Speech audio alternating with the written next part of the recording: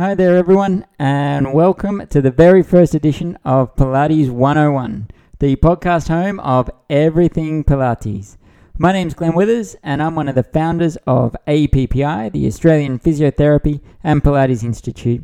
And we've decided to launch this podcast as a way of bringing the Pilates community together, sharing ideas, looking at research, sharing our thoughts, sharing our experiences, and most of all, just trying to create a forum where we can all talk and respond and sort of work together in helping to forge forward a more positive and a more united and together Pilates industry.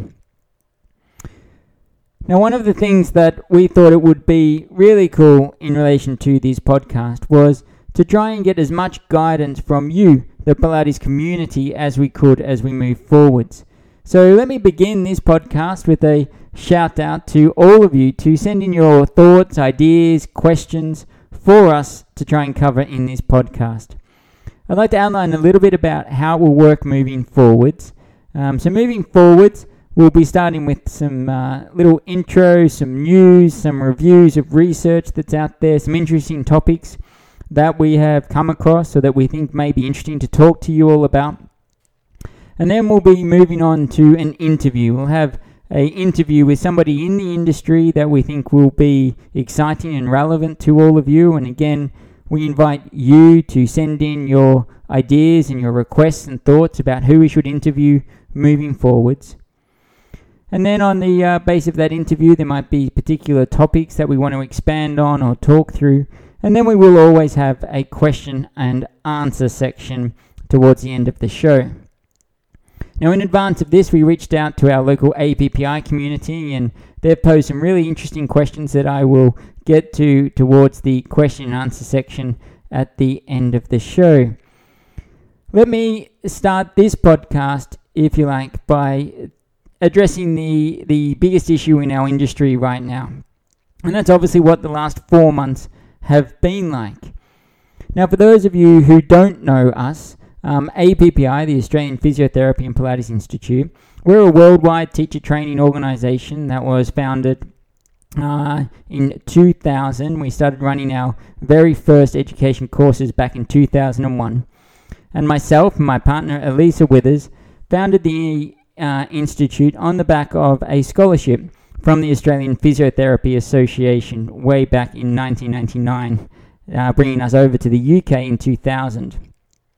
And that funding was for us to investigate the clinical relevance of Pilates. We are both physiotherapists by degree and come from Australia, did all of our training in Australia, and then came over to the UK on the base of the scholarship to begin our Pilates journey, I guess.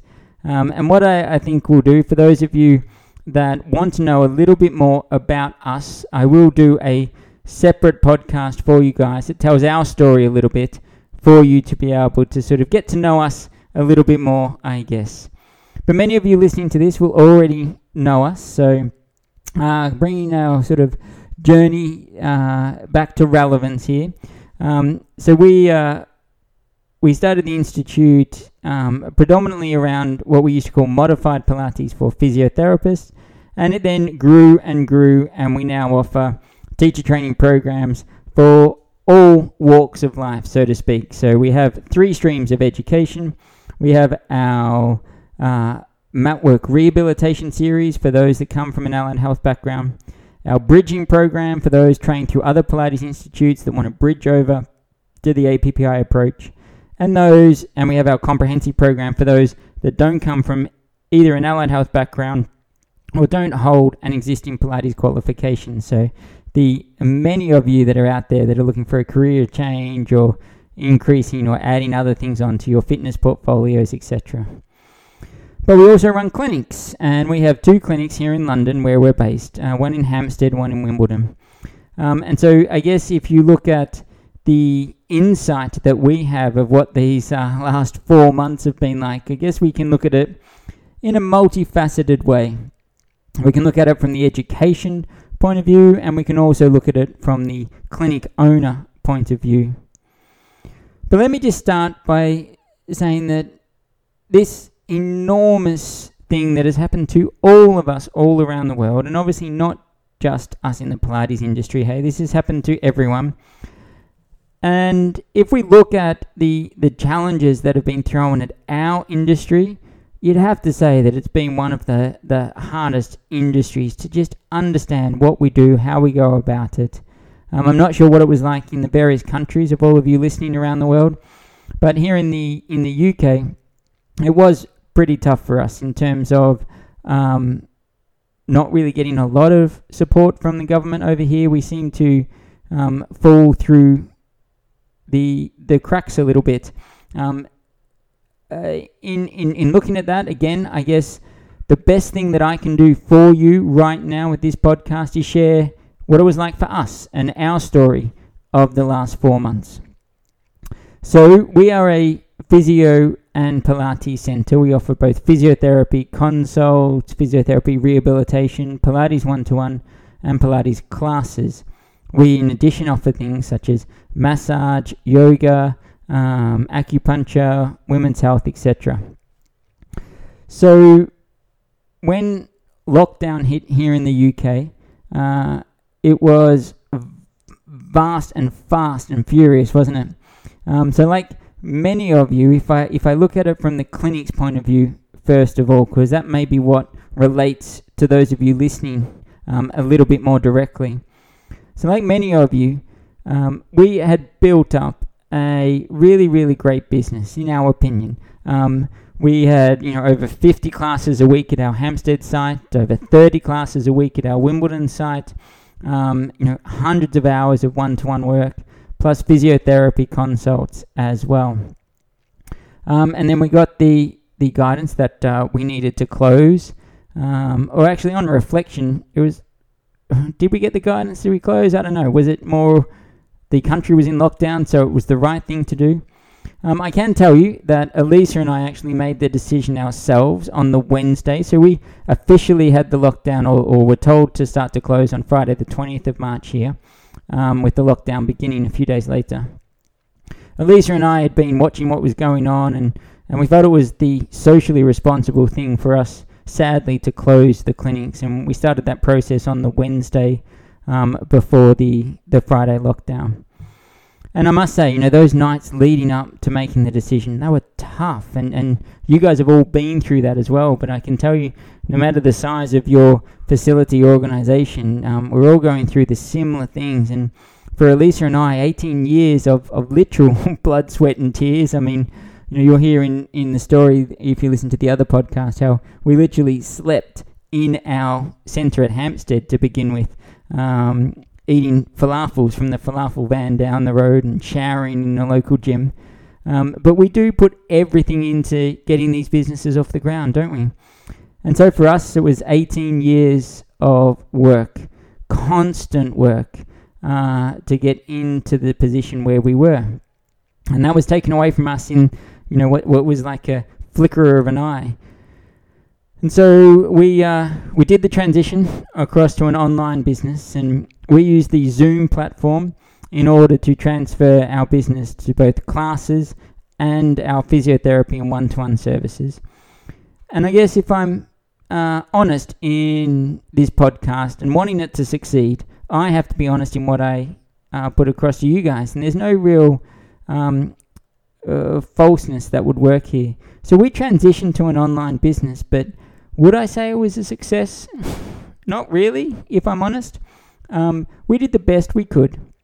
We transitioned our classes across, and we kept our classes, our class sizes restricted. And what we wanted to do was to value our services, to value our teachers, and to value our clinicians. And so we made the decision that we're going to make our online services as close to the real thing as possible.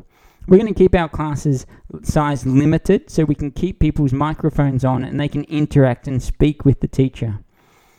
Now, I know a lot of people did the opposite, and they would mute the audience, bring the prices of their classes down very low, have as many people in the class as they could. And on reflection, I just wonder if that was a positive thing for our industry, because giving people access to classes for nothing or next to nothing, I'm not sure was the best long-term strategy for the success of us as an industry. So we made the decision not to do that. We reduced our prices, but only in a small way.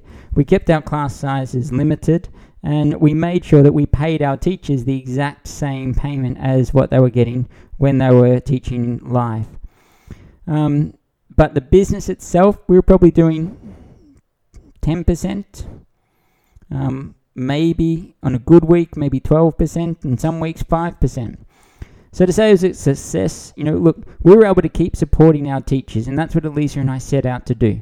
And so were we able to do that? Yes, we were, and I believe that our teachers felt supported by us. We certainly kept them in a job and in a role, and many of them did a great job, and we thank them enormously for what they did for us during that time. And we felt it very important that we support them back, which we feel we did. But yes, it was tough. Now, for those of you who are not familiar with the Zoom platform, I can't imagine there's too many of you out there, but we do still get questions into the Institute about it. I'm happy to go over, how Zoom works and the process and all of that in a future edition where we might be talking about how to successfully transition online, or what maybe the future sort of hybrid look of online and live studios look like. So if that's a topic or a discussion that you feel might be interesting in future podcasts, then please do shoot us in via the email. It's info@appihealthgroup.com, and we can certainly add that onto the agenda for future episodes. But talking about the sort of feel for us in terms of clinics. So yes, we transitioned. We continued to market as best we could. We worked with our staff as best we could. And yeah, look, we delivered an online service, but as a clinic owner, and I think there's an enormous difference out there, and I would love to hear from the clinic owners themselves about their experience of this. I think there's a massive difference on what people class as success if you're a clinic owner or if you're a Pilates teacher. And I think we come at that from different views, possibly. But I think supporting our staff was probably the key thing for us. I think supporting our community was the key thing for us. And so we did do some things throughout lockdown for specific populations. We started running a free kids class, and that was really more to try and give back a little bit of support and time to those clients that were continuing to pay for our services and supporting us in that way. We felt that it was really important we try and keep kids moving. Elisa and I, for those of you who don't know us, we have 5 children, so the health and well-being of kids is right up there on our interest list. And it was very important for us that we kept our own kids healthy. So with the help of Mark, one of our amazing physiotherapists and Pilates teachers and movement teachers that we have at our Hampstead Centre, he was able to do a free Pilates class for kids on a Wednesday morning. Sort of, the Joe Wicks approach, which was amazing, huh? Well, what he did during lockdown, that was phenomenal. I take my hat off to that man enormously with what he was able to do with his PT with Joe, which our kids certainly took advantage of. We took one of my Healthy Bones classes that we had as footage here, and we made that available to our older clients. So they had a class that they could do. It was the same class week on week, but at least they had the ability to access that and to get exercising on that. Again, predominantly for those that were supporting us by paying for the live Zoomed classes that we were doing. So that was lockdown, and what a time it was. I mean, for Elisa and I, we haven't been through a tougher time like that, and to just see something you've worked so hard for removed so quickly and abruptly through no fault of your own, right? That's the thing we sort of struggle with. It's like, okay, we didn't do anything ourselves here, but this whole pandemic has happened, and our business has been taken away from us. But it is what it is, right? And we also have to keep in mind that there's a story behind every door. And maybe actually, if you think about the bigger picture, maybe actually we're very lucky in what we ended up being able to get through. But there are times when it seems hard to do that. And social media is full of everyone, being, oh, this is great. Isn't this a great experience? We're getting to do all these things. Well, for me as a business owner, I'm not sure it was so great. It was a pretty tough time, pretty harrowing time in certain days there that really were very challenging. But I guess if I look at it again, from us and our experience, we had the advantage of having the education part of our business, and it was education that was the shining light for us. We moved to live stream on education very quickly, and I think that probably positioned us really strong for a successful education platform throughout the lockdown period. We ran our first live stream course pre-lockdown, just as travel restrictions and essential travel restrictions started to come in. And we saw that it was becoming harder and harder to justify what we were asking of our presenters. And again, we really took this approach that we need to keep everyone safe first and foremost. So we used Zoom before Zoom became sort of popular, I guess. And in doing that and getting there so early, I think that positioned us really well moving forward. So we ran the very first course. It was a one-day kids and teens course, and we learned a lot from that. And I think that's one of the things that we pride ourselves on here, is that we continue to learn and we continue to listen. And I think as in leadership, listening is one of the most essential skills. So again, I do put a call out there to all of you that we want to listen to your thoughts on this podcast and what you would like to hear from us. But education went well, and I think we did that because we learnt a lot, and we invested in making it the best possible experience we could again. And it underpins a lot about the ethos of us as an organisation. We are very focused on delivering high quality experience to our clients or to our students, whether it be clinics or education. And so we took that on board. We learned a lot from that first course, and then we went out and we invested heavily in equipment.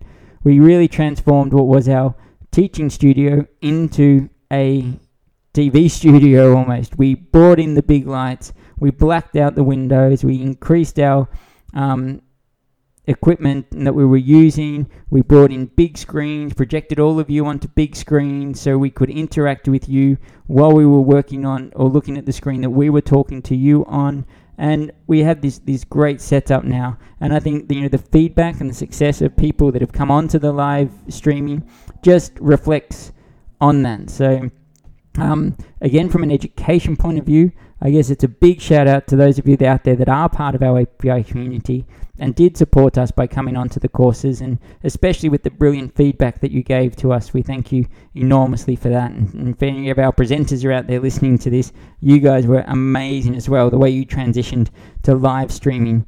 One of the first things I did was a 5-day intensive mat work course, all live streamed.